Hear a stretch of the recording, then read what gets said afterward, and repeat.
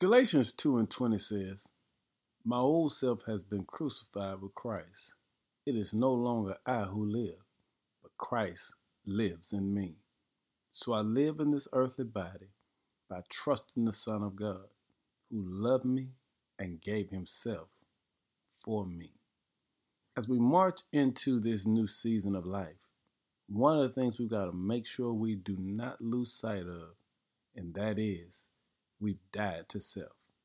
In order to be a believer, one who's accepted the plan of salvation, you have to remember the old you has passed away and all things have become new.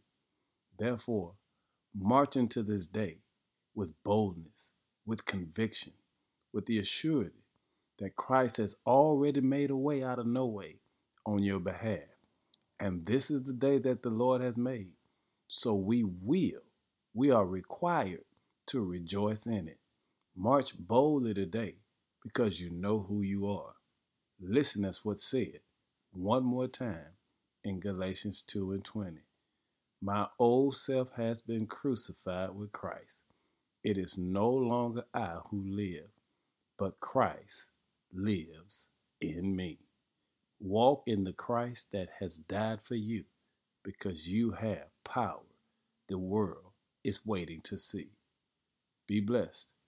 In Jesus' name, amen.